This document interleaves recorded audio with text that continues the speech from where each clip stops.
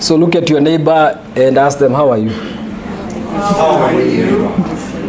How are you? And then wait for them to give you an answer. How are you doing? How have you been?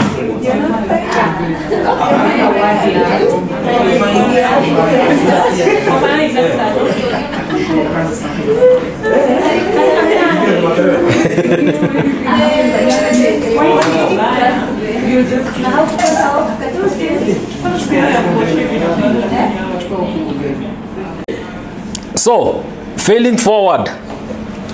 Failing forward. Today we are looking at failing forward. Ask your friend, what is your relationship with failure?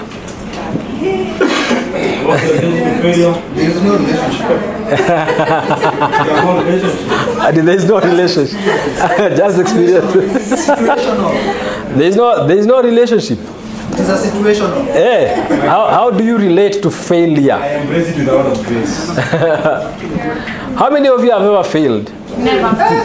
You have failed. You have failed in daily. 1,000 times. 1,000 times. How many of you have never failed? You can't look at your life and say I've failed. Never. Okay. Kama 844 failure nayo mko tu pamoja. Like mnaenda WhatsApp group moja. You know, failing is one of the things that really the church doesn't talk about nor entertain. Okay? Today if you come to me or to your pastor in your church and you say, oh, I have failed, nimeiba pesa ya kanisa, what will happen to you? Excommunication, disbanded. Kwanza rudishe pesa.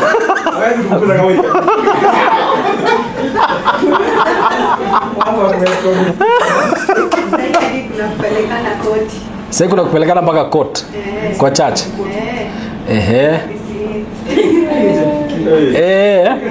Mtu akishikwa kama ameiba do unapelekwa court.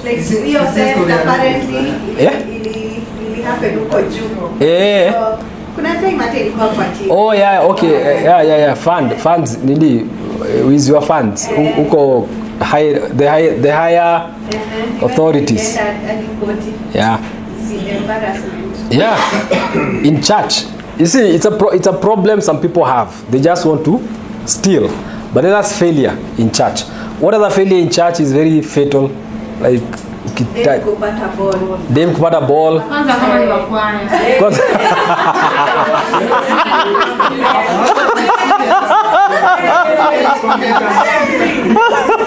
Ati wa kwaya. Hata Asha anaweza samehewa kwaya.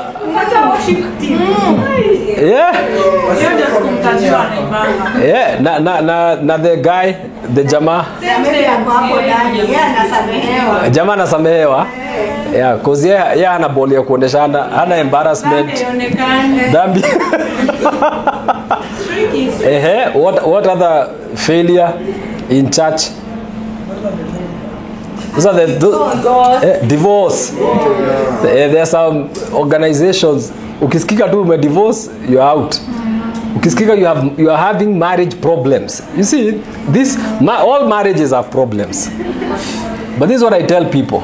Even if you're having marriage problems, don't go to your church unless you are 100% sure that your church will help you and will protect you. Don't be 100%. Because I have had cases where someone was a leader in a church, they were having marriage problems, so they went and said, oh, we need help. Kidogo kidogo wakatolewa cheo, you're demoted, your wife is fired, unabaki peke yako. You get? Like, so even your income is no longer the way it was. And this is a church. Because you're expected to be perfect. You know? Sasa ukienda useme sijui ume divorce. You are out. Which other failure? Isn't you the main ones? Kwa kanisa. Yeah? Dating the pastor's daughter.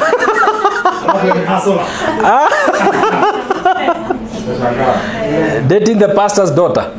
It's a problem. A huge one. Capital crime. When you are a hustler. Don't worry now. Yeah. Don't worry. Where? Anyway. In some churches, also marrying person who is not from that church. Or marrying someone who is not from that church is also In some churches. in some churches. You are deemed as a failure. And also you marriage account stay. Come stay.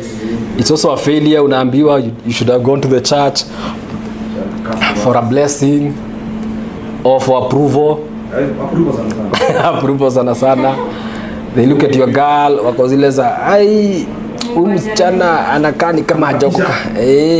Ya tiketi. Ama wanaangalia kijana wanaona huyu hajafika. Ati mlikutana wapi? Unaanza story. Kwanza anaangalia mpaka environment kwenye mlikutana. Na hiyo sio ile inakuwa pale karibu na club ile ya nini. Unajaribu kumexplainia hapana hakuna club. Hapo ndugu nani? Ndugu Josephat toka kuja. Pale huyu atumeniambia wapi? Then anaanza kuexplain. So you become judged by where you met. So anyway, what about personal failure? How have you failed? Or how does someone you know failed? Where do we start? Where do we start? Where do we start? Share with your neighbor one failure in your life. Just one. One failure.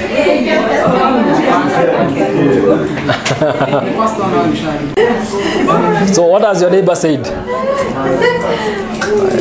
Neighbor yako amesema nini? I'm sure si kitu embarrassing. They've been very modest. It's okay to be modest. Amesema nini?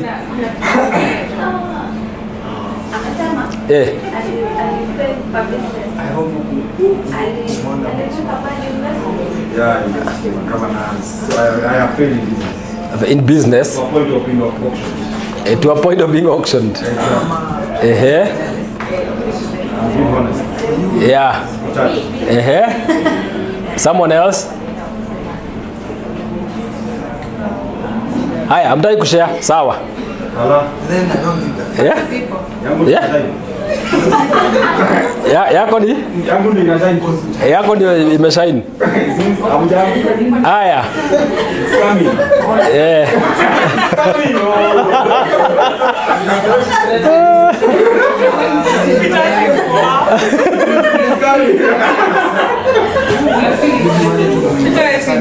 Failure.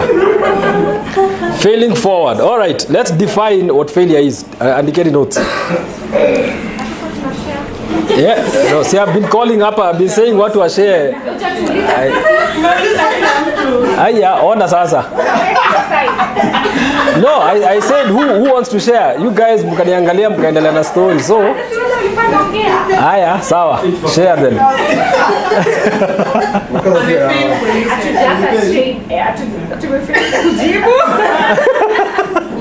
Mmefail kujibu. Sasa manani lakini kuna mtu alikuwa anafaa kumaliza training. Hakufanya. Na msema tangu December. January ikifika. Na sasa tuko March. Sasa tuko March. April. You're failing spectacularly.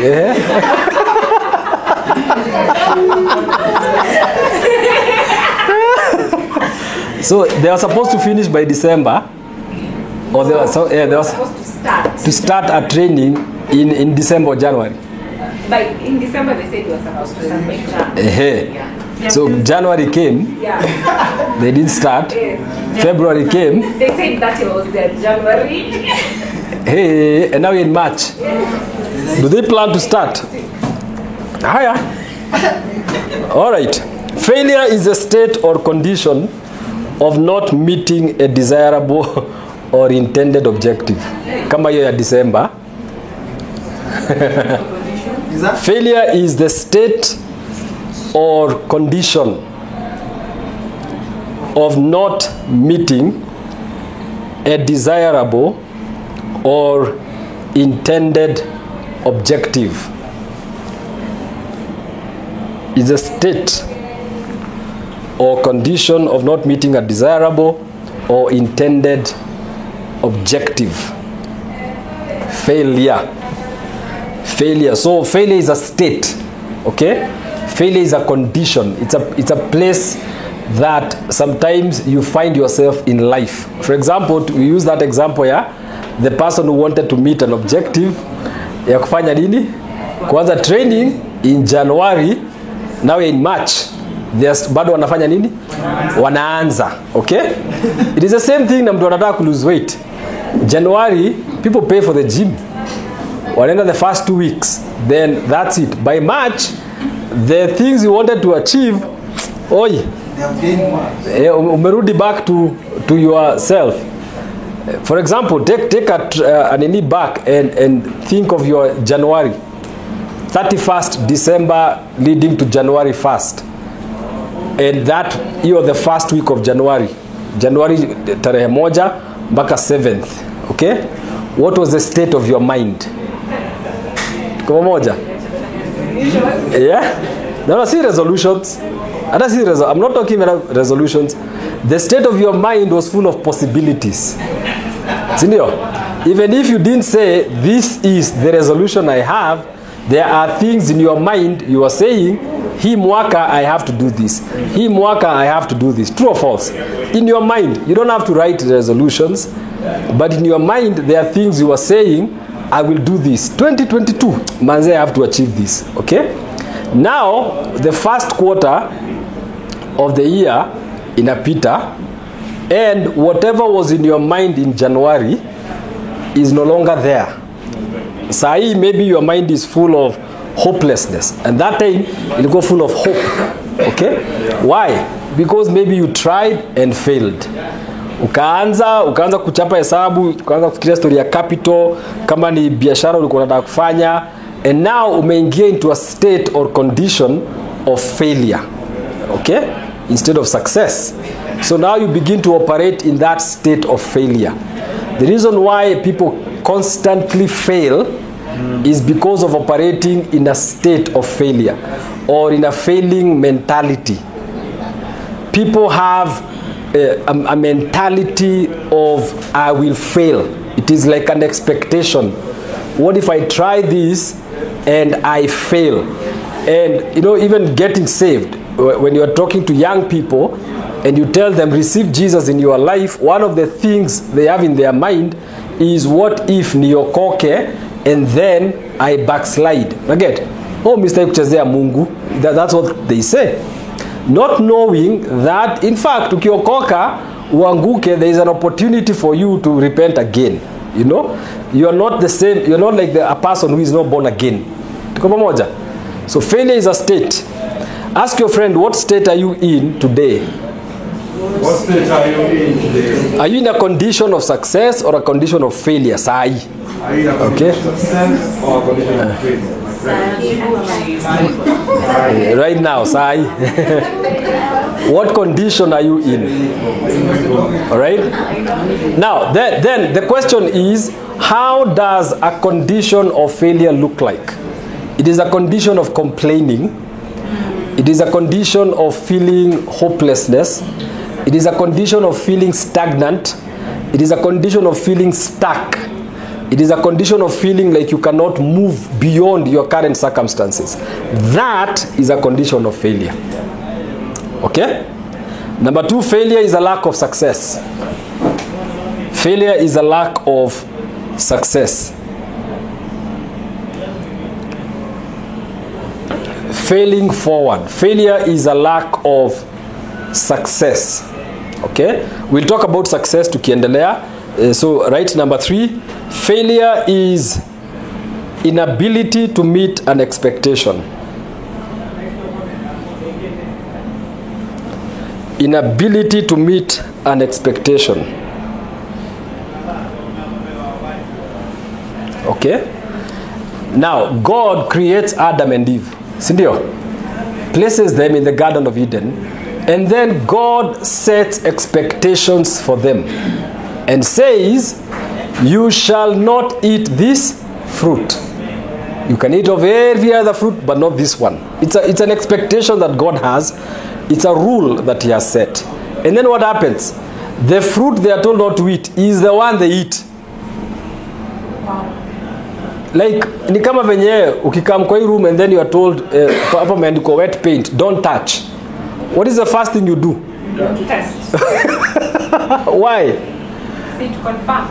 To confirm that, but it's written wet paint, don't touch. You don't trust it. I- You don't trust.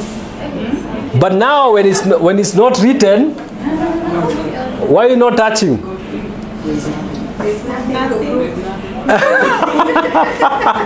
There's nothing to build your curiosity. Okay? That's why when you're told don't do this, you want to do it. All right? So God puts a garden and says don't touch this tree. And then Adam and Eve fail on the expectations of God, so they become failures. They were unable to meet those expectations. And that's the same thing that happens even in relationships. The inability to meet expectations, okay, causes a lot of relationships to fail. I have had people say, hey, ukiingia kwa relationships, uingie bila expectations. Which one? Sinuko.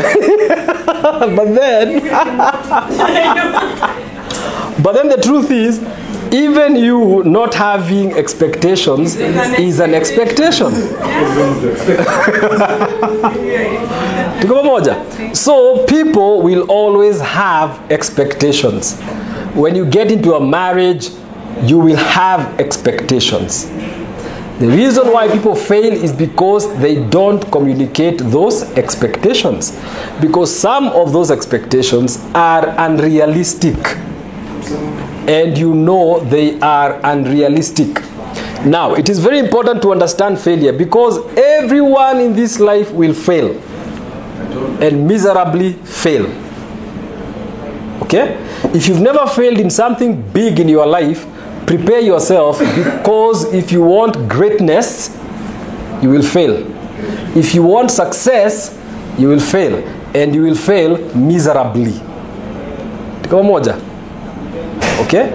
Now, when you go to churches, when you listen to a lot of sermons, they talk about success. Yeah? God is a God of hallelujah. Praise the Lord. You shall succeed. Amen. You shall sell and you shall be rich. Glory to God. Amen.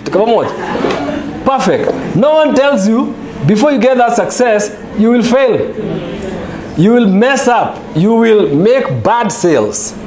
You will lose money in places that you never thought that you would lose money. You will make some serious, foolish, stupid mistakes that when you look back in your life, you will wonder what you were thinking. Okay? But that's life. So, it is important to understand failure more than success. In fact, it is more important for you to prepare for failure than to prepare for success. It is better for us to study failure than success. Do you know why? Because you will fail more times than you succeed. For every one success, you will have failed like 100 times. Okay? And when you look at the Bible, for example, I love David because David lived a real life. Okay? And he failed countless times. But David was a master of failing forward. So he would fail and then land on his feet and keep walking. All right? And Peter failed when he denied Jesus Christ. How many times? Mara ngapi? 3. 3 times he denied Jesus. 3 times. Imagine you walk with this guy. Imagine a friend of yours. Mmetembea na yeye through thick and thin. Miaka 3. You have slept in the same places. You have eaten the same food. You have struggled in the same way. And then in your hour of need, the guy denies you 3 times. Not once. Mara 3. Anasema hakujui. Pana tambua. Yeah? Ada ifikagi 3. But 3 times Peter denies Jesus Christ. In other words, Peter fails 3 times. knowingly. This is not the sin. Unajua hisi kufail ile ati I failed unknowingly. No, he knows what he's doing.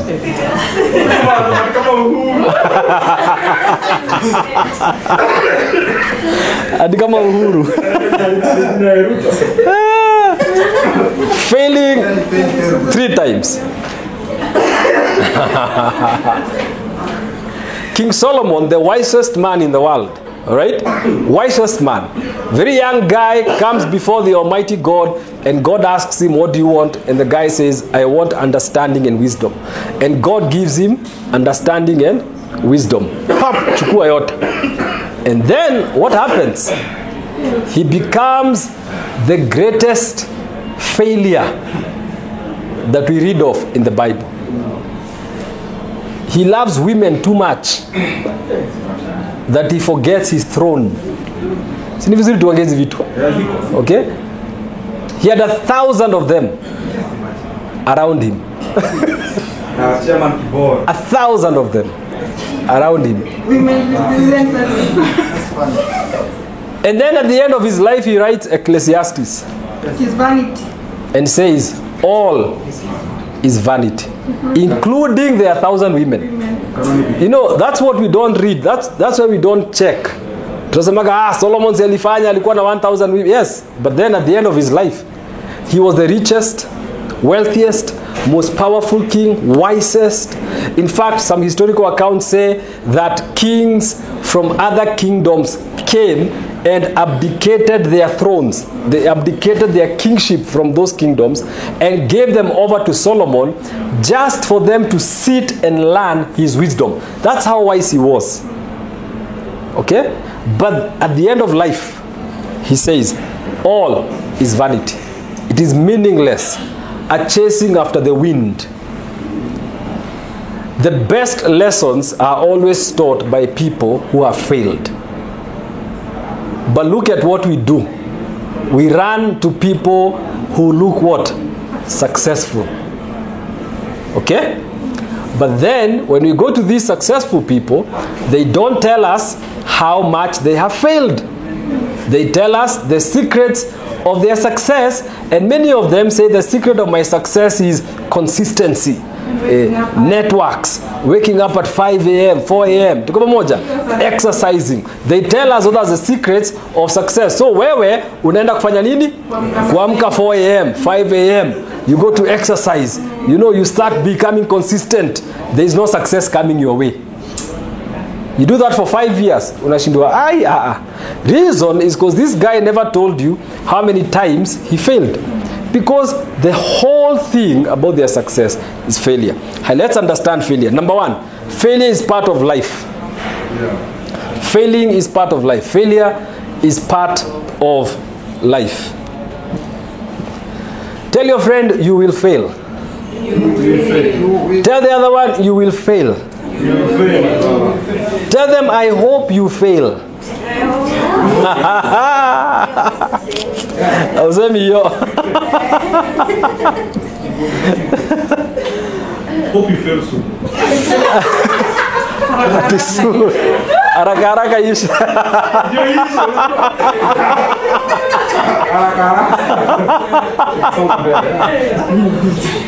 Now, what I'm trying to do today is try to make you understand that God works with people who fail.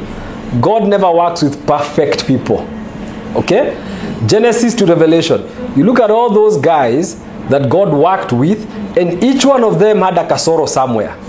They had a thing, a problem. They had a failure in their lives.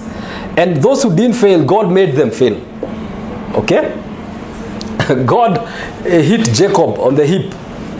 The guy becomes a cripple for the whole of his life. Yeah.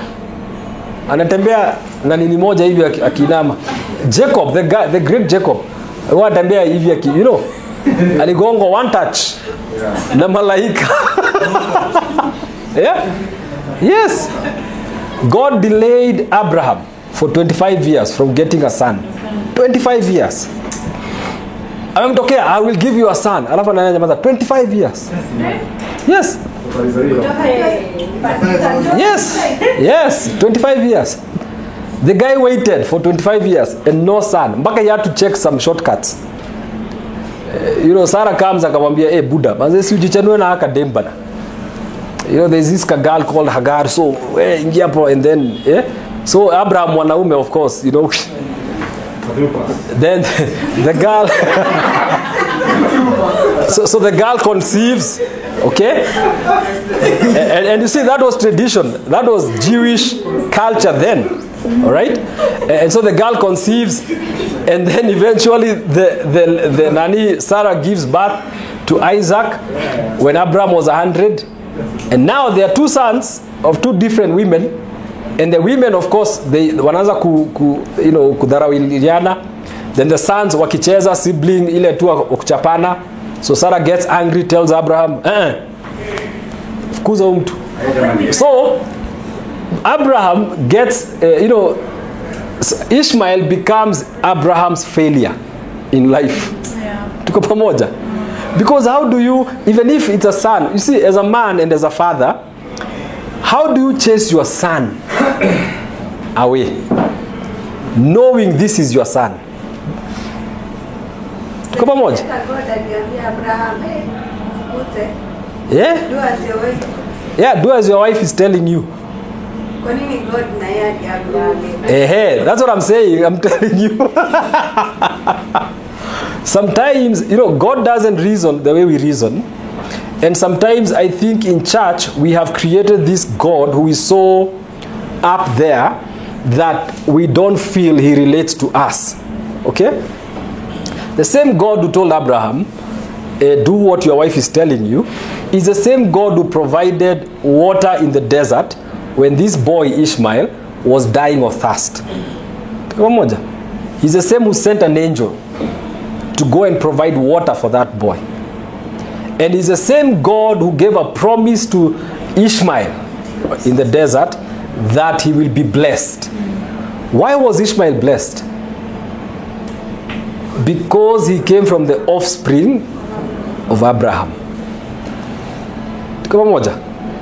Failure is part of, tell your friend, failure is part of life. Failure is part of life. Number 2, failure is the classroom of wisdom for those who learn from it. Failure is the classroom of wisdom for those who learn from it. Failure is the classroom of wisdom for those who learn from it. Okay? Now, there are people who never learn from failure. They fail once, they fail twice, and they keep failing over and over again. But they never learn. They never change tact. They never sit to look back.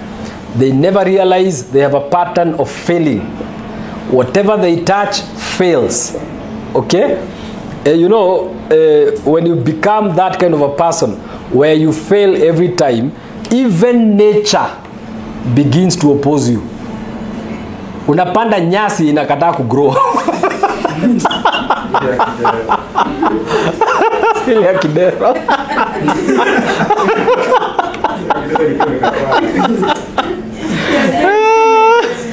You remember, by the way, it's true, because that guy planted grass along Mombasa Road and it refused to grow. Like ile tu live ikakataa.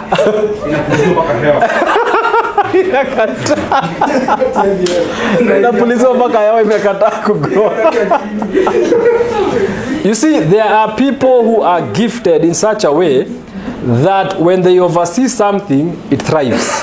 Okay? Whether it's a department or a project, it thrives. And there are others, and there are others, when they oversee things, they die. Something that was growing, but then this guy comes and it begins to die. Even nature has refused. And let me explain about nature. Because Psalm 91 says, the sun shall not smite thee by day. Meaning, there is a possibility that the sun can actually smite you by day. And the moon by night. Kuchapwa. Okay?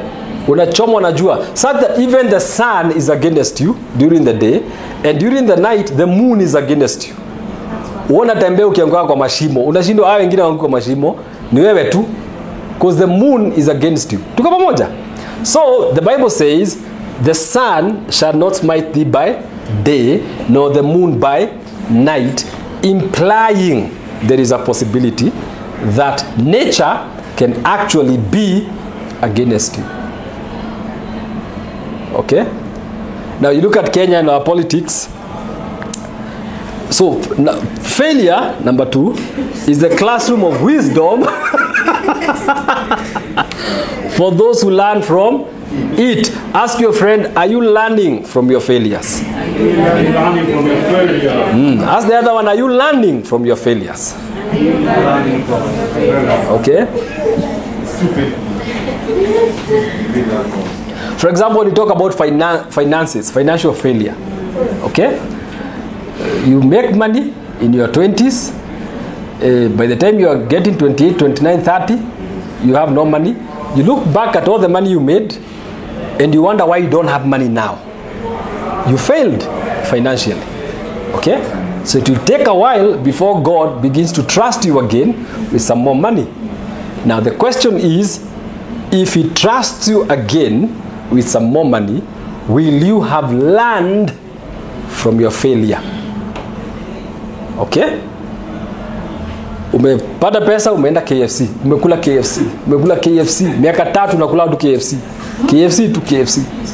Then you get fired, you no longer have money for KFC. So unaangalia, you look back in your life, you say, oh my God, all my wealth nilikula KFC. Kama moja. Haya, how much is KFC? How much is one piece of KFC? 372 pieces. 370. Yeah. 390. 392 pizza KFC. Okay? Haya. Yeah, KFC. Okay, yeah. So imagine 390. Yeah. Whenever you are about to kula your KFC, to spend 390, okay? Think about where you want to go in life.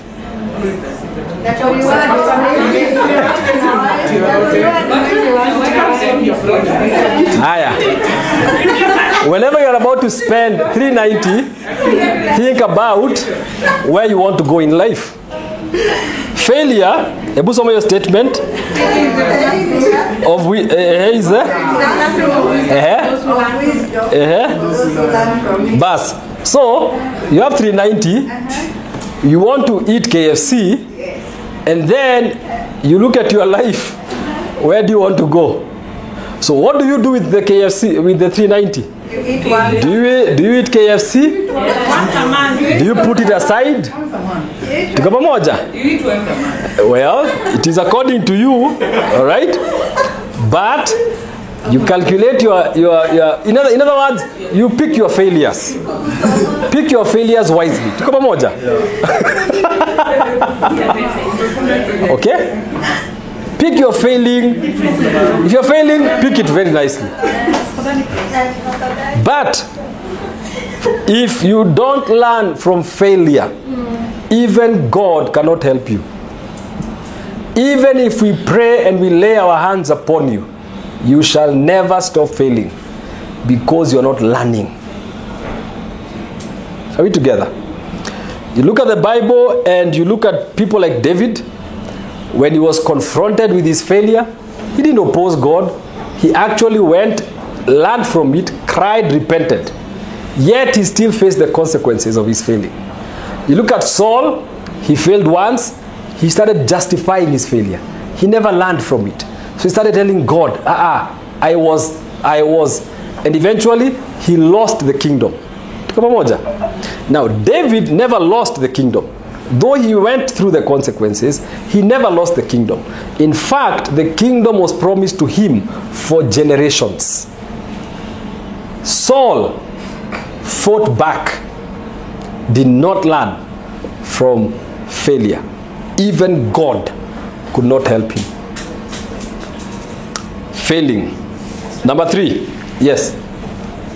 Can you say failure is equal to sin? Failure is what? Equal to sin. Yeah, for a believer, yes. Sin.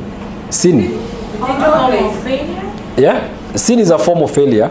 No, it's failure. All failure. Is it, yeah, it's failure always sin. No, not always sin. But sin is part of failure. Okay? For a believer to fail doesn't mean you have sinned. Okay? It could mean you have made a stupid mistake of investment and you've lost your money. Hapo umefail mbaya. Or you've chosen the wrong person to date and kuisha wewe. You failed, okay? But then sin is also part of that failure. Why?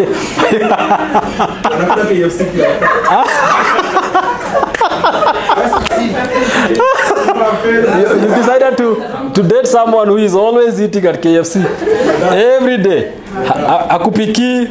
When you go home, she doesn't cook. She tells you, "Oh, let's take KFC." Yeah. No, you get married and then it becomes a problem. But come on, dating. You see, if you guys are dating and all this person wants Nivi to come hizo, what does that tell you? Choose your failures well.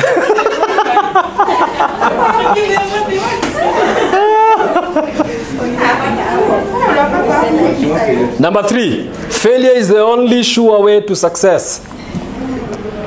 Failure is the only sure way to success. There is no other way to success but failure. Failure is the only sure way to success.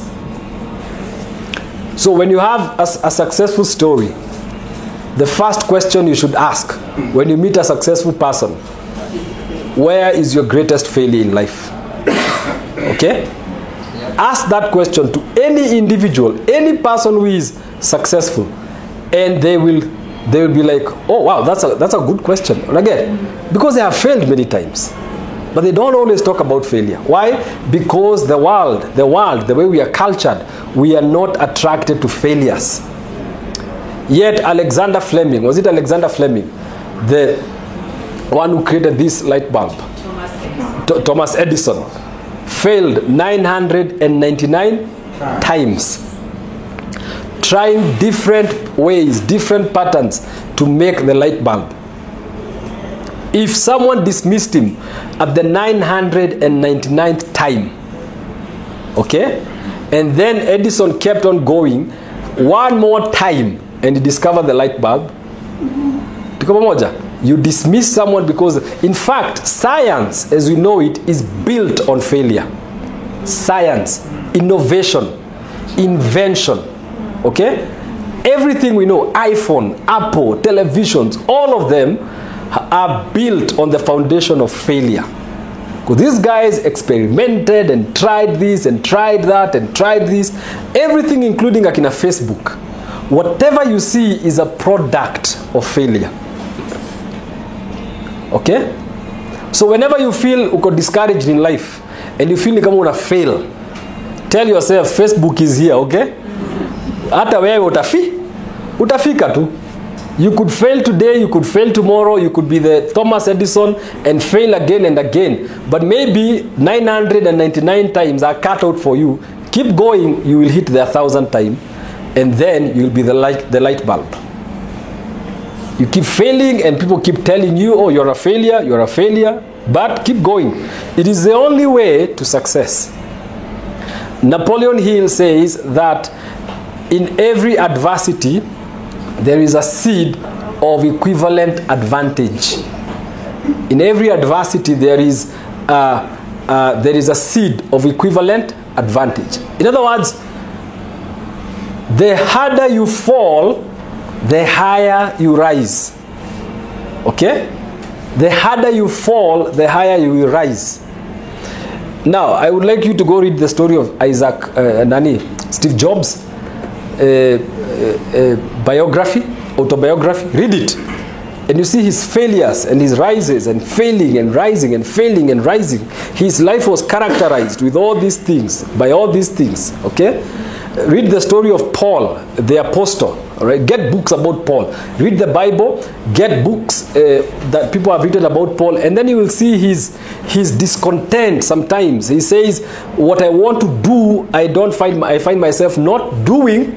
But what I don't want to do, I find myself doing. Okay? He's a failure. He feels like sometimes he's failing in life. He's failing himself. He's failing God. Okay? But he keeps going. And then he becomes successful. Number 4, failure is unavoidable. Failure is unavoidable. Okay? Even as a believer of Jesus Christ, even when you pray, let me tell you these things. You can pray and pray and pray and fast and still fail. Are we together? Because the challenge we have is the mindset that we have been given by the church and the pulpit, majority of the church, is that you as a believer, you are not supposed to fail. But I say this, if you are a believer and you live in this world, you will not avoid failure. People in church have been discouraged. Actually, watu wameacha church because waliambiwa if you fast and pray, everything will work out. So they fasted, they prayed, they planted seeds, offerings and all that, and they still failed. Okay? So no one told them you can do all that and still fail. You can give all these seeds and all these offerings and all these prayers and all this, and then because of your mom or your dad who is in hospital, and then they die. Okay? Now that is where there is a disconnect between the faith we have and the reality of failure. Okay? And that's where now we need to develop a relationship and say, even if I fail, I will still serve God. Okay? Like Shadrach, Meshach, and Abednego. Even if he does not deliver us, we will not bow. Are you together? In Kenya today, we will be like, hey, lazima Mungu adeliver. Lazima, he has to. And so tuko hapo, Ramayana, buka teka taka yaka, shabaya hii, kesha mzima. And then the following day, we are not delivered. So what do we do?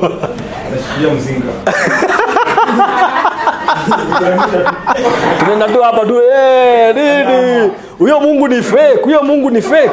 But is it God who is fake, or is it the teachings they got that were wrong? You know, Shadrach, Meshach knew there are two ways that this thing could go. God can save us, or this fire can burn us. But whichever way it goes, we are not bowing. And that is the stand that we should take as believers, as Christians. Knowing that we could still go for this thing and we fail. Okay?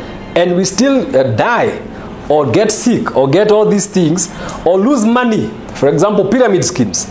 In Kenya, they targeted the church. And because of the same thing, the faith thing, majority of the people who invested in the pyramid schemes were church people. Okay? Yeah? They're too naive. But then they never learn that it is a possibility you could actually lose your money. Okay? And pastors championed your pyramid schemes. And even today, and you see church imekuwa ni kama get rich quick scheme. Yenye nakwambia mkipeana so moja hapa, kesho mko na so mbili. Mkileta another 200 tomorrow, the day after you have 600. It is a lie. Yeah. And I will not lie to you. Okay? Because even God is a smart investor. Yeah. He doesn't work that way. All right? He works with the process. You cannot give me 10,000 now and expect to get 100,000 tomorrow. If that is what you're giving me, I will return to you at 10,000 and I will show you a way where you can get 100K in the next 10 months. Okay? Unazitaka kesho, but the truth is there is a process. Failure is unavoidable. Number 5, failure is repeated until lessons are learned. Failure is repeated until lessons are learned. Okay? Failure is repeated. If you find yourself repeating lessons in life, there is a possibility you have not learned. If you find God putting you in the same environments over and over, okay, and they keep recurring, there is a probability there are lessons He wants you to learn. If you fail in that class, He will repeat the whole thing again. Tuko pamoja? And then once you pass that test yenye umeletewa, you move to the next place of your life, where now, and surprisingly this is the thing, you find yourself no longer struggling with the same things you're struggling with. The moment you conquer one thing in the faith, you no longer struggle with it, you keep going and keep rising. So you can make sense. Okay? But if you find yourself failing in the same place, you will find yourself in the same environment again and again and again, and your life will begin to stagnate. In other words, God will say, all right, until she or he learns this lesson from this failure, we are not trusting her with the next thing. So let's train her for this. Once you learn this, then we trust him for the next thing. And once he's faithful in the next thing, we trust them for the next thing. Because the number one thing that God looks at in a believer is faithfulness. Period. Faithful with money, faithful in your marriage, faithful in whatever, faithfulness. Tuko pamoja? That's the one thing that God looks at. And that's one area that God tests. Tuamwe? Tuko pamoja kabisa? For you to move to the next place, for you to have more of what God is asking, you have to learn from failing. Where have you failed? Now, you failed now. Don't think you've overcome. The test will return. It may return in the same way or in a different way, but it will return. When it returns, are you smart enough to identify it and say, this is the same test that I failed in, will I overcome it now? Okay? If you don't overcome it, you will keep moving around your nini. So failure is repeated until lessons are learned. Number 6, if you don't learn the easy way, you will learn the hard way. If you don't learn the easy way, you will learn the hard way. There's a book I was reading some time back. Ilikuwa inaitwa The God Who Won't Let Go. In fact, I read it kitambo. I was very young. I think 19 or 20. The God Who Won't Let Go.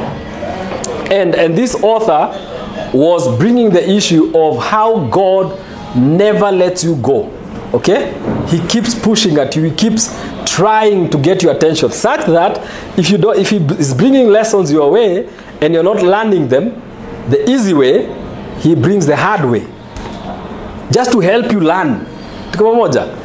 Okay, so Jonah never learns the lesson the easy way. Okay, so he's told, go to Nineveh, and he said, oh, CAD. Okay, so he takes a ship, begins to go the other direction. God decides, that's where you want to go, fine. Sends a wave, sends a whole nini, the ocean. Inaanza kuwa na hizo zinaitwa kwa nini, storms. Kidogo kidogo, Jonah finds himself in Nineveh the hard way. God always brings a hard way. Tell your friend, failing forward. Failing forward. Are you failing forward or are you failing backward? Okay? Number 7. Leo napea points mingi. Failure is one way God gets your attention. Failure is one way God gets your attention. Failure is one way God gets your attention. So, God makes you successful, you forget him. So it causes you to fail. You remember him. Una fail too, because he says, hey God, please come through. And that's what I think should happen to the Church of Kenya. We should fail. God should make us fail, so that then he gets our attention. That is, if he will not get our attention before. Number 8, failure is a process, not an event. Failure is a process, not an event. Alright? When you see someone who has failed, for example, tuone kwa TV, sijui skando ya nani, someone has failed, alright? They did not fail at that point. They have been on a process of failing, or a process of failure. It's only that sasa wamefika climax. Tuko moja. Failure begins pole pole, pole pole, pole pole, pole pole. Then ende ki progress, ina progress until inafika climax, and then now, and you see this is a problem that we have. We never see the process of failing, we just see the climax of failing. We never see the process that led to it. So what happens? For you to fail again, the devil brings the same process. Pole pole, pole pole, pole pole. It is just like when we talk about vitu kama stealing, corruption in government, ama corruption in our workplace. It doesn't just start, okay? It starts with a conversation. Inaanza tu pole pole, unapoka bahasha leo, unaanza kusema, hey, now this place is nice, my God, hey, they really take care of their own. Hey, what you don't know, you are getting initiated into corruption. So that we receive 10k leo, next week we receive another 10, 2 weeks later we receive 25,000. Hey, my boss is very nice, you know. Now, when there's a mega corruption deal going on, you cannot say anything. Because if you go and say, utambua, leta ile order tumekupea for those 2 years, bring it back. Then you are like, haya. Unaambua, yes, hapa ndio ilikuwa inatoka. So you are part of it. Let me tell you, you are a believer, you are tongue talking, you are doing all that, but umejipata kwa corruption. Ukuna sema Mungu analibariki. Tuko pamoja? Ulitoa fungu la 10 ndio pesa yako ibarikiwe. It's not an event. Okay? You know, falling into sex is not an event. It's a process. Inaanzaga na nini? Yeah? Thoughts, then conversation. Okay?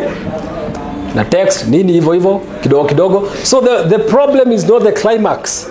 There was a process. Tuko pamoja? And when you go to church, they judge the climax. They don't look at the process. And when you fail, you don't look at the process. Aya. Number 9, failure is personal. Therefore, it is defined and determined on a personal level. Failure is personal. Therefore, it is defined and determined on a personal level. Failure is personal. Therefore, it is defined and determined on a personal level. You are the one who determines what failure is to you. Okay? Number 10, failure is embraced or rejected through individual judgment. Failure is embraced or rejected through individual judgment. It is embraced or rejected through individual judgment. Okay? There are 2 ways to respond to failure. You can either embrace it or reject it. Okay? And we look at that. We look at how to respond to failure. All right? 11. Failure is the fertilizer for whatever you plant. Failure is a fertilizer for whatever you plant. Okay? Now, this has to do a lot with how you respond to failure. If you are the kind of a person who goes to the other side and rejects failure and says it wasn't me, I didn't do it, it was not my fault, then whatever it is that you're doing at that time in your life, when genuine failure comes your way, because they are genuine failure that you're supposed to learn from, then you will never learn from that genuine failure, and what will happen in your life, you will continue in the process and the cycle of failing because you are not learning. Okay? You are not learning from this process. So it fertilizes your defense mechanisms, it fertilizes your coping mechanisms, it fertilizes everything you become in life. All right? Have you ever seen people who are so defensive? Like, they're so defensive. Ukimconfront and defend too fast. Before they understand, you unasema shaanza kujidefend. Okay? It's fertilizer. Yenye imefanya they become that. And have you ever seen other people who just accept anything? Hata kama makosa si yao. They're like, oh yeah, please forgive me. Na si makosa si yake. It is also fertilizer. So both cases are extremes. And they are not healthy. They are not good. Okay? The last 2 points. Progress is driven by learning from failure. Okay? Progress is driven by learning from failure. Progress is driven by learning from failure. Do you want to progress in your marriage? Okay? You must learn from failure. Do you want to progress in your business? You must learn from failure. Do you want to progress in your relationship? You must learn from failure. Do you want to progress in your career? You must learn from failure. Whatever area you're looking to progress in, you must learn. Do you look to progress in your relationship with Jesus Christ? You must learn from where you failed in that relationship. Okay? Isn't it funny that when you're in a relationship, you almost call that person every evening or every morning or every minute of the day? Si ni kweli? You call them, you chat, how are you doing? You want to find out if they have eaten or drunk or whatever. You want to find out kama walifika mkiwachana, tuko moja. If they don't call, inakuwa ni shida, why didn't you call me, you know? But then why is it that we're in a relationship with Jesus Christ, but we find it very hard to call on him, to check up on him? Yeah.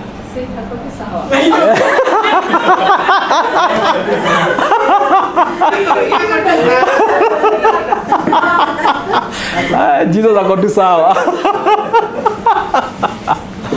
Oh, Jesus ako tu sawa. You see, again, I repeat, the idea we were given of God and Jesus is so high, we don't seem to relate to them. We don't seem to relate to the Holy Spirit the way we would relate with one another. Because the idea we were given is that God is there, Jesus is there, the Holy Spirit is there, you and I are here, we can't connect. Tuko pamoja? But maybe the God I serve is a God I check on. How are you doing, Jesus? What is your heart like in terms of the nation? And he says things. My heart is bleeding. My heart is in pain because of 1, 2, 3. Tuko pamoja? Like the Holy Spirit grieves. Hata Bible inasema hivyo. Hello? Are you got to sawa? There are things. Yeah? We anaweza tulilia juu ya mashida zetu, basi wengine anaangalia anaona sasa kama anasema kama huyu sasa anakuwa na hii shida na kuna mtu mwingine who came here with the same problem and we gave an answer, then that other person wrote it in a book. Sasa kwa nini huyu asisome hiyo kitabu? Itasolve mashida zake. But it's true. But then on the other hand, what we have to understand about God is that God relates to us on an individual level and also on a national level. Okay? If we understand that God, then we become more aware of his desires. Is he concerned about your smallest needs? Yes. If he knows the number of hair, okay, the number of your hair, then he's concerned about the shoe you're wearing. He's concerned about the struggles you're going through. And at the same time, he's concerned about who is in government. He's concerned about the Kenya nation. Kama moja. That is the God we serve. But then tumeuziwa huyu Mungu wa ako tu sawa. Why should I need to call on Jesus? He's just fine. So how do we relate to God when it comes to that? We begin to relate to Jesus based on our problems. Okay? We only call on him when we have problems or in trouble. We never just call on him to say, Lord, I love you. A period. Like, even when you're okay. Get? Also, this statement of God doesn't need you, you need him. Yeah. It could be, I don't know. It contributed to that kind of thinking. Oh, God doesn't need you. Yeah, we need him. Well, God needs us. Yeah, okay, I think, he does need us. He needs us, we need him. God doesn't need him. We need him. So, now after that, approaching him, you only approach him with your needs, you know, Yeah. because he's already at that level. Yeah. Learning from failure. Okay? Number 13, confront failure to inspire creativity. Confront failure to inspire creativity.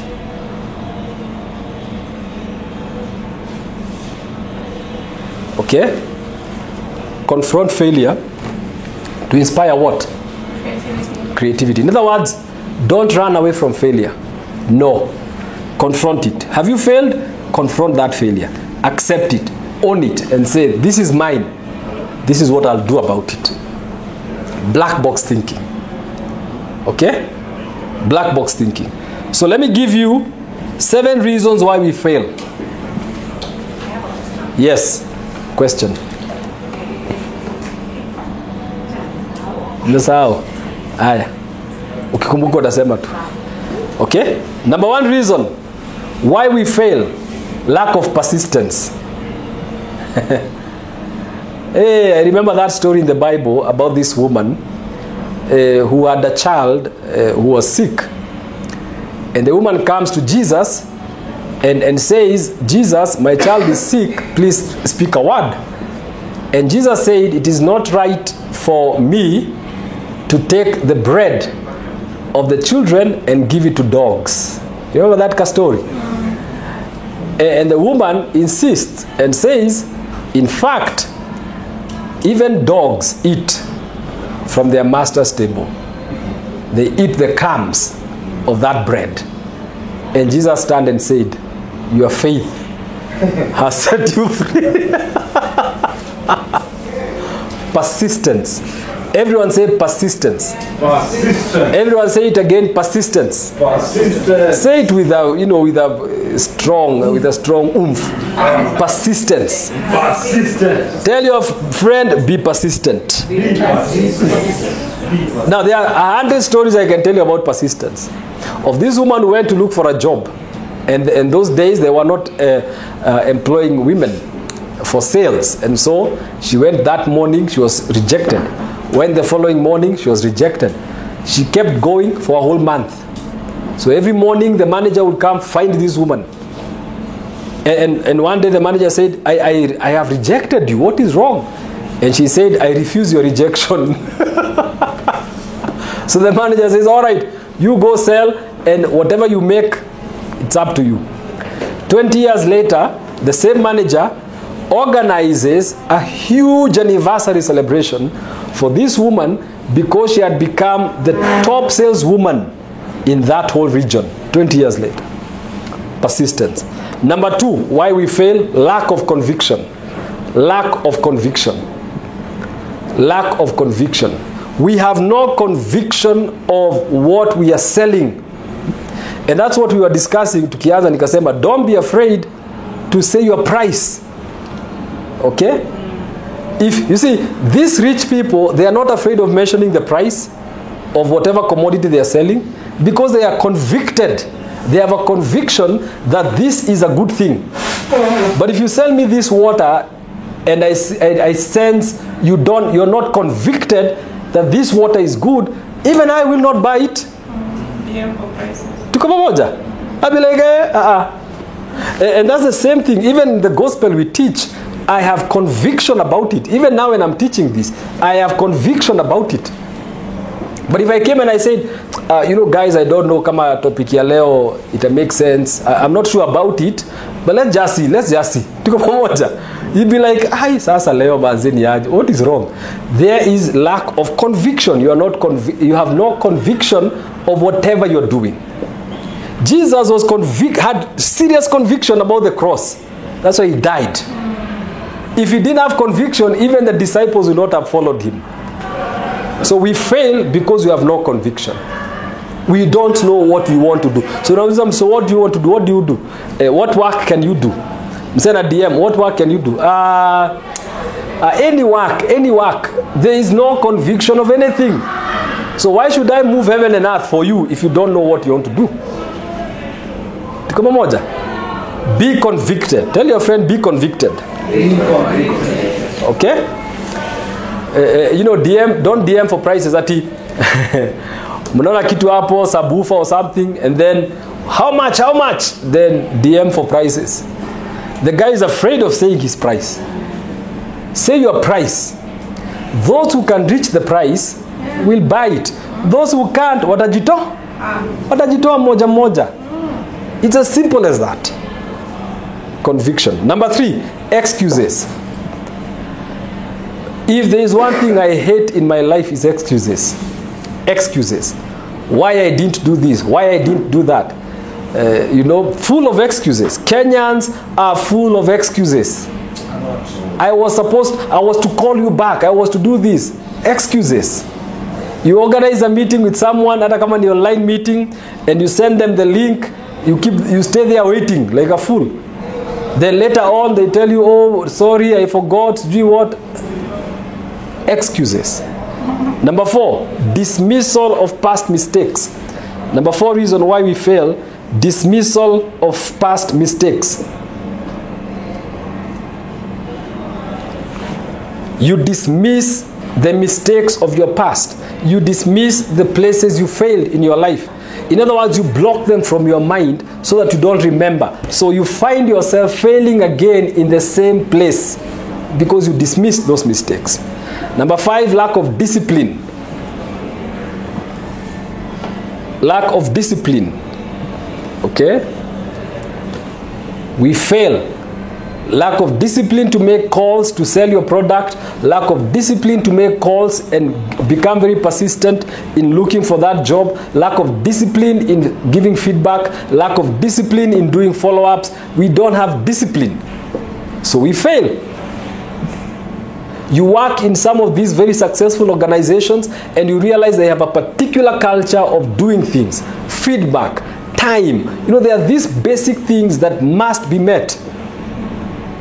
But churches, believers, we don't have these things. Many of us don't. Some do, many of us don't. Poor self-esteem, number 6. Poor self-esteem. Your esteem is dependent on on KFC. Nimeingilia KFC or pizza. KFC is nice. They're very nice. Chicken. I love their chicken.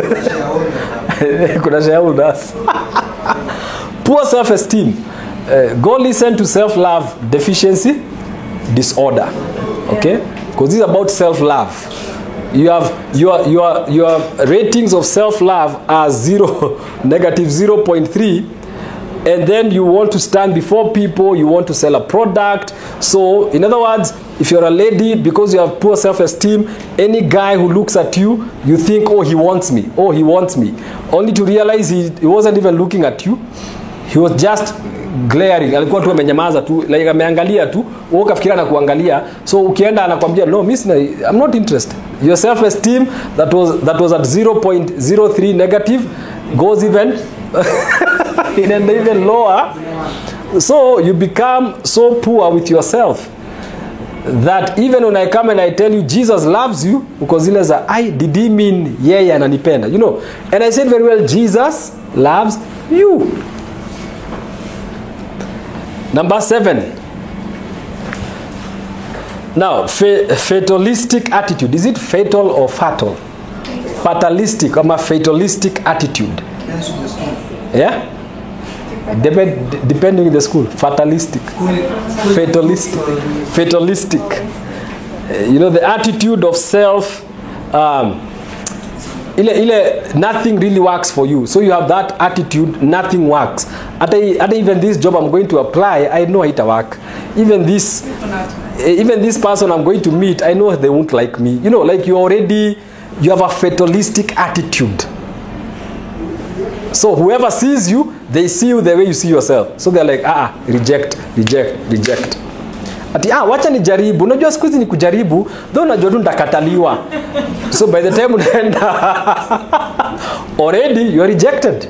You have rejected yourself in your mind. Okay? Haya, andika hapo dynamics of failure. Dynamics of failure. Dynamics of failure. Yes. Yes, umekumbuka swali. when Job's wife said, "Curse God and die," Curse God and die, yes, Job's wife. Yeah. what does cursing God mean? What does cursing God mean? Curse God. Curse, yeah, he said curse. She said curse God and die. In other words, ni kama tukana Mungu kufe, deny him, die, whatever it is, reject him, his authority, and die.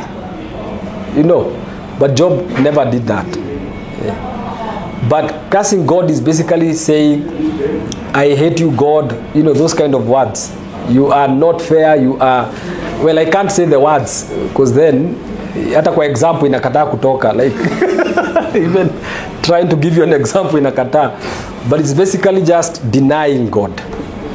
And then una decide, okay, my fate is with the devil now. Dynamics of failure. Now, what causes failure? Number one, failure can be caused by environment. Yes? Dynamics of failure. Failure can be caused by environment. You can be in an environment of failure until you become failure.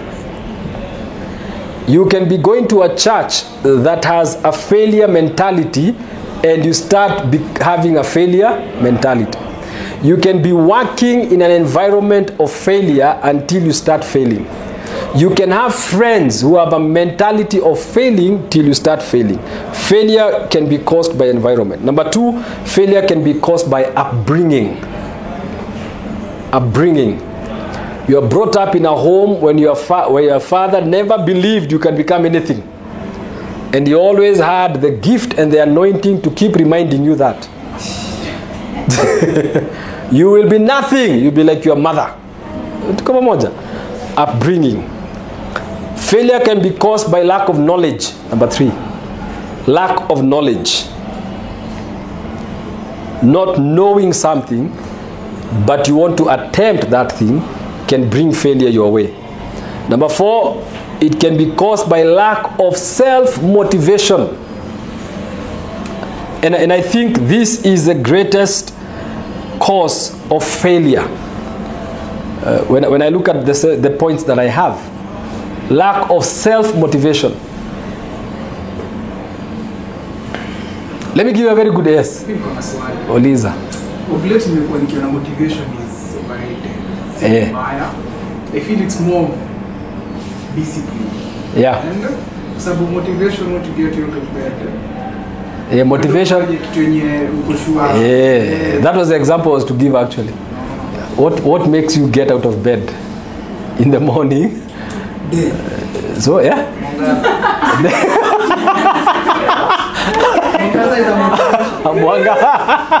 No, mwangaza is a judgment. Mwangaza inakujudge. You know, mwangaza inakwambia manze nimelala sana. Mpaka aje niamke hii jua manze. Unaamka tu. Because the sun is there saying, "Hey boss, wake up, wake up." Everyone else ameamka, you know. So you wake up. But the thing is, if you are not going to work, would you still wake up at the same time you wake up? That's self-motivation. That's what I'm talking. Self-motivation. Okay? Why? Because you want to sleep in. Okay? You want to sleep some more. But in truth, if so, it means if you are not working at all, you would be sleeping more.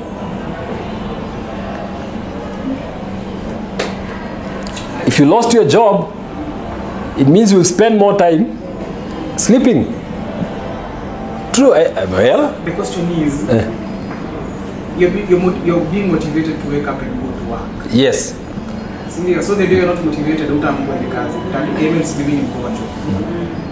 so that's why I'm asking, is it motivation or discipline? So discipline is, I'm disciplined enough kuamka. Yeah.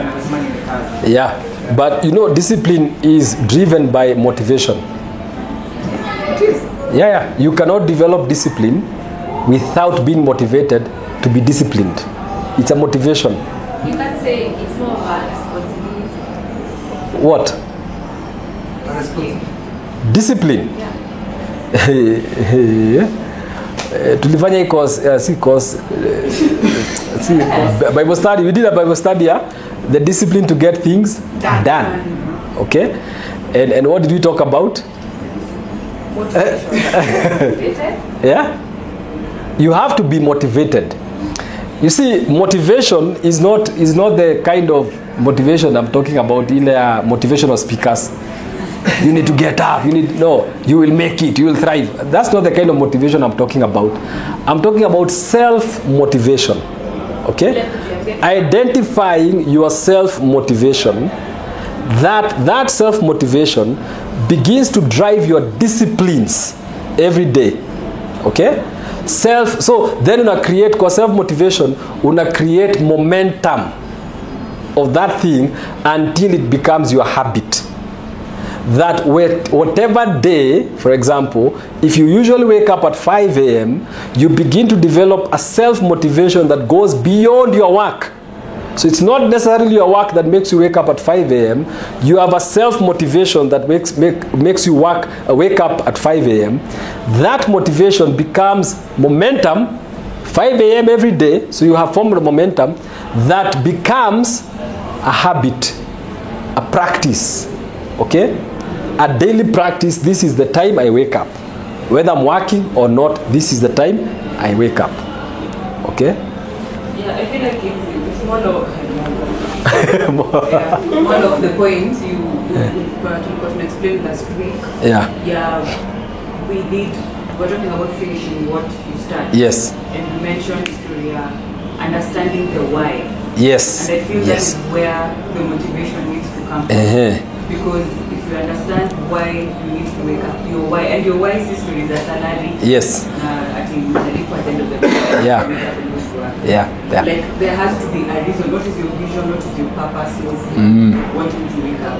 So once you understand that, I think the how then becomes easy. Yes. In a flow, right? Yes. In a The why. Understand your why. Why are you waking up at 5 a.m. and not 7 a.m.? Okay? Why are you sleeping at 12 midnight and not at 8 p.m.? The why. If you understand, if you can answer the why question of your life, everything else falls in place. Number 5, failure can be caused by not understanding the consequences. Okay? Not understanding the consequences of failure can cause you to fail because you did not understand the consequences of it. Number 6, it can be caused by deliberate actions. Failure can be caused by deliberate actions. Things you are doing deliberately to fail. Okay? That happens a lot in the workplace.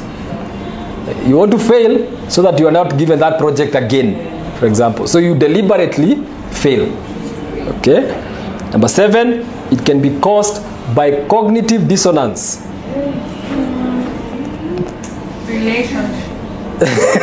Relationships. Cognitive dissonance. Okay?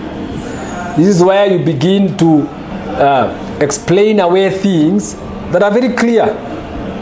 You explain them, you find a justification for them, but they are very clear for you or to you that these are the facts, but cognitive dissonance ignores the facts and finds another wonderful explanation so that you remain in the same state. Okay? It happens a lot in relationships. It happens a lot in politics. People trying to explain why they failed. If you listen to people trying to explain why they failed, utacheka uko yani ushindwe sasa. I was laughing because earlier you said, keep going, try to be how many more times. Yeah. It's politics. Yeah, keep trying. You see, when you hear people explain why they failed, sometimes you laugh. They blame the wind. They'll blame the rains. It rained too heavily, so guys, you failed. And again, so they try to blame. That's now cognitive dissonance. Tony Blair and George Bush never accepted that there were no weapons of mass destruction in Iraq. They still maintained there were weapons of mass destruction in Iraq, but the Iraqis were quick to hide them. As much as I love George Bush and Tony Blair, I'm like, I think it's time to own up and just say there were no weapons of mass destruction in Iraq. You destroyed a nation, okay, that had no problems with you. But owning up to that mistake has consequences. Coming to say, oh yeah, there were no weapons of mass destruction, after millions have been misplaced, hundreds of thousands have died, billions have been spent. Look at, so sometimes you stick with your cognitive disorder. Unakufa nayo. When you look at the cost of your admission, unasema acha nikufe na hii. You get? And that's how it works. You want to quit your marriage? Oh, unasema hii marriage, then unaangalia the consequences of your quitting. How much time you have put into it. The challenges you guys have gone through. Unasema acha nikufe nayo. Let me stay there. Responding to failure. There are 5 ways we respond to failure. Number 1, there is the blame game versus taking responsibility. The blame game versus taking responsibility. So one of these days I'll teach on the psychology of the blame game. And see how, even in the Bible, how this thing was just alive and well. The blame game? Versus taking responsibility. So when you fail, you can respond by blaming others or by taking responsibility. You can respond by blaming the wind or the stairs or the doors or the lami, whatever, or take responsibility and say, all right, I have failed in this, so what am I going to do about it? Okay?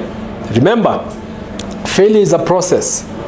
If you fail, for example, in your relationship, you can decide to blame your partner, blame your past, blame whatever, okay, or take responsibility and say, well, you know what, I'm going to work on this. Come on, people who in business, people who have blame game, people who fail in business and they start blaming everyone else, never bounce back in business.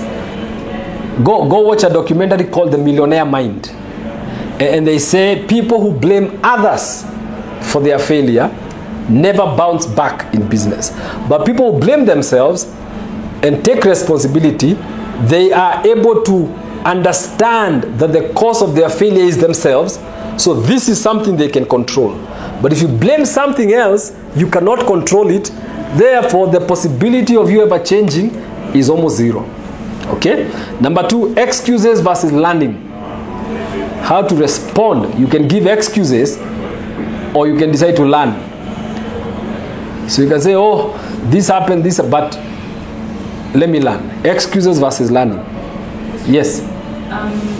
Since failure is a process, at what point do you, should I say realize? At what point do you realize you're supposed to take responsibility? Because at times, unaweza go through the entire process. Yeah. Yeah. Then you realize I should have taken responsibility maybe way before. Yeah. So at what point are you able Yeah. to really realize that? Yeah. Sometimes you're able to see, sometimes you can't see until it's happened. Sometimes you never know we failed, or we are on a path of failure until we fail. When we fail, now we look things in hindsight and we are like, oh, this is where we should have, oh, this is where. Now it becomes a historical study. Okay? It's gone, it's gone. All right? But also sometimes people don't take responsibility because they are afraid of being blamed. Should they take responsibility? So they cover up whatever mistakes they have made. Moving on versus evaluating. Number 3. Moving on versus evaluating. There are those who say, nini mbaya, I'll move on. Kwani iko nini? It is okay. But moving on without evaluating is setting you up for another epic failure. So you have to evaluate first what made you fail, why did I fail, how did I fail, and then you move on knowing those facts. So that your moving on is a moving on. Tuko pamoja? Is not a failure. in the making. Okay? Number 4, self-pity versus self-analysis. How you respond to failure. Self-pity and self-analysis. Self-pity is where you sit and throw for yourself a pity party. Oh, I wish I knew. Oh, unalia. You cry the whole night. Self-analysis is where you ask yourself, how could I be so foolish? So you can still cry. Right? You can still cry, yes. And do the analysis. And now this is how you do the analysis. 1, what led me? Kama sani relationship. What led me to this place? Okay? After you have cried, what did I learn from this place?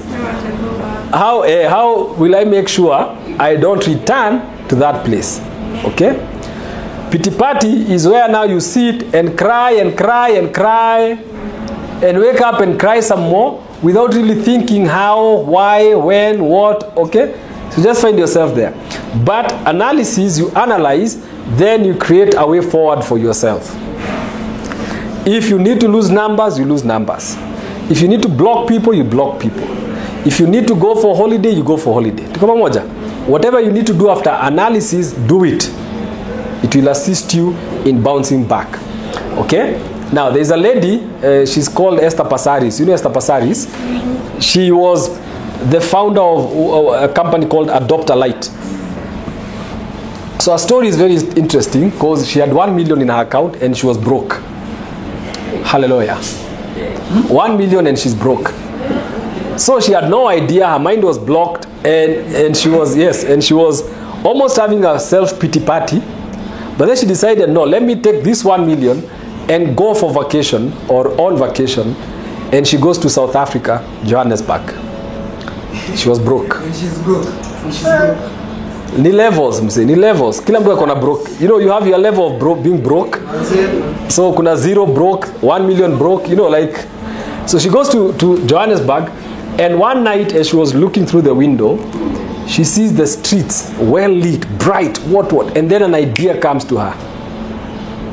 What if, you know, those days, lights zilikuwa zinaibiwa sana Nairobi. So what if, so she comes up, what if we put the lights so high that, and so nicely that even the guys who climb to steal these lights cannot climb that far. Comes back to Kenya, signs a deal with Nairobi City Council, that time ilikuwa Nairobi City Council, worth 400 million shillings. Ile 1 million.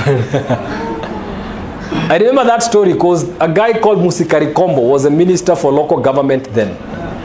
And so he gives Passaris this contract worth 400 million shillings, and then it's a locked contract. No one can contest. She becomes a multi-millionaire. Self-analysis.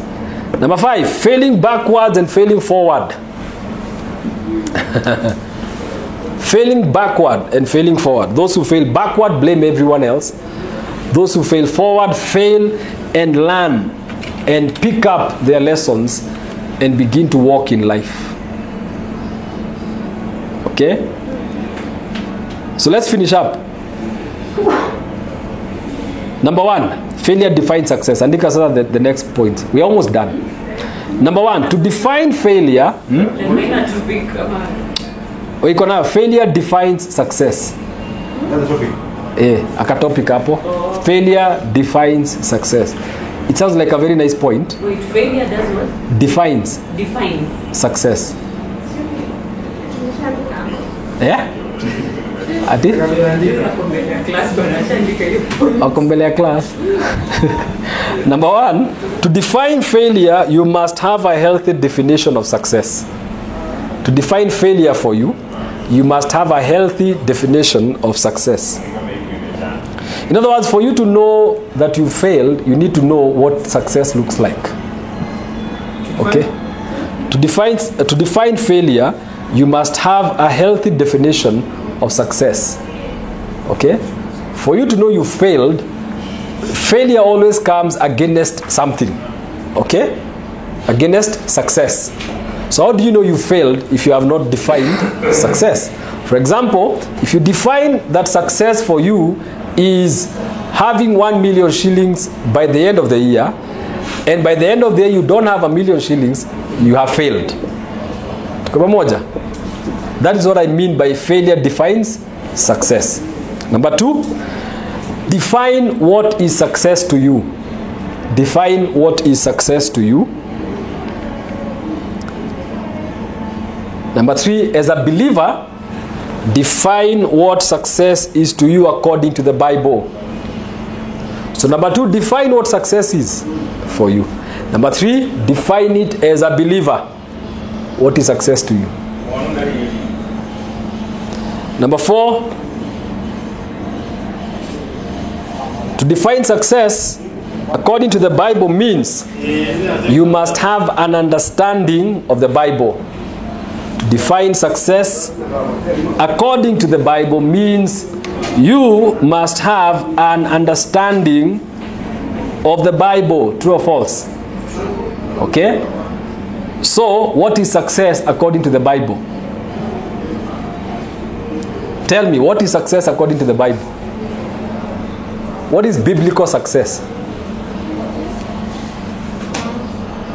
Doing everything with eternity in perspective. Doing everything with eternity in perspective. As long as whatever you do, God is happy. Being glorified. Is not, yeah? It's not being glorified. Repeat the point. Oh, yes. God is glorified in whatever you are doing. Yes.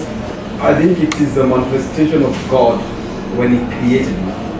When God created me, what He intended me to achieve. The biblical success. The manifestation of it here. Okay. Salifa? At the end of time, being told, well done, good and faithful. At the end of time, when you are being told, well done, good and faithful servant. Karis? Progress is important than the event itself. Progress is important than the event itself. Okay. What does the Bible say about success? Number 1, success according to the Bible. Andika hiyo. Success according to, I'm going to give you 4 things. Success according to the Bible. Now you can use this as you're measuring, for you to measure your failure and your success. Number 1, obedience to God. Obedience to God for a believer defines success. Disobedience to God defines failure. Okay? Number 2, faithfulness to God and His commands. So number 1, obedience to God. Number 2, faithfulness to God and His commands is success.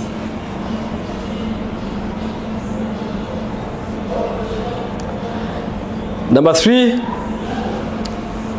definition of success in the Bible: good stewardship of godly abilities and resources given to you. Good stewardship of godly abilities and resources given to you. And number 4, believing in Jesus for eternal life. Believing in Jesus for eternal life. For what shall it profit a man if he gains the whole world and loses his own soul? So in whatever you do in life, you have to read those points and understand that you will fail. Okay? Tuko pamoja? But failing will not come to destroy your life. You see, the problem we have is when someone fails mara mingi, anakuwa discouraged. But then the secret is to keep going, to keep trying, to keep knocking on those doors. All right? Until one door will open, because one door will open. And when it opens, then you are success. Then you will not forget the times you failed. But remember, for you to be successful, you must fail. God does not work with perfect people. He actually works with people who failed. Tuko pamoja? Okay? Any questions? Tukimalizia? Yes, Mary? Is that something and succeed? You have to fail. You will fail at some point. Okay, at some point. But Yeah. you start, then succeed. Yeah. But that means that God is not. No, he's with you. If you start it and it succeeds, he's still with you. Even in failure, God is with you. Okay? Sorry? So what you're saying is success is still in God's plan. Yes. Success is in God's plan. Failure is also God's plan. Kama moja. When the devil comes and cause pia kuna role ya shetani, God turns it for your good. Okay? There's all these things, but then don't look at failure as the enemy, because failure is not your enemy. It is your friend. The lessons that failure comes with are much more powerful than the lessons that success comes with. Okay? Failure teaches you how not to do things. All right? And it is important to learn how not to do things, okay, than how to do them. Because then una learn how not to run an organization. You learn that. It is more vital, because how to run an organization, you can read it in a book. Okay? But how not to, you will experience it. You have to experience it yourself. Not many books have been written about failure. Okay? And so you find other books, zenye akina Good to Great, Built to Last, they don't really talk about failure. Okay? They talk about success, what makes this one become successful, what makes... But then there are books where people tell you, where I failed this time, I failed this time. Stories kama za kina Abraham Lincoln. Very familiar with failure. Okay? Failing forward. You will fail at some point in your life, but when you fail, don't give up. Don't think God has forsaken you. When you fail, fail forward. Okay? Fail on your feet. Fail with your hands, so that when you are coming up, you pick up something that takes you to a greater place. Amen? Any other question? Yes. Yes. But I think from the majority of the points you've given us, there is something that stands out for me. Yeah. History, attitude.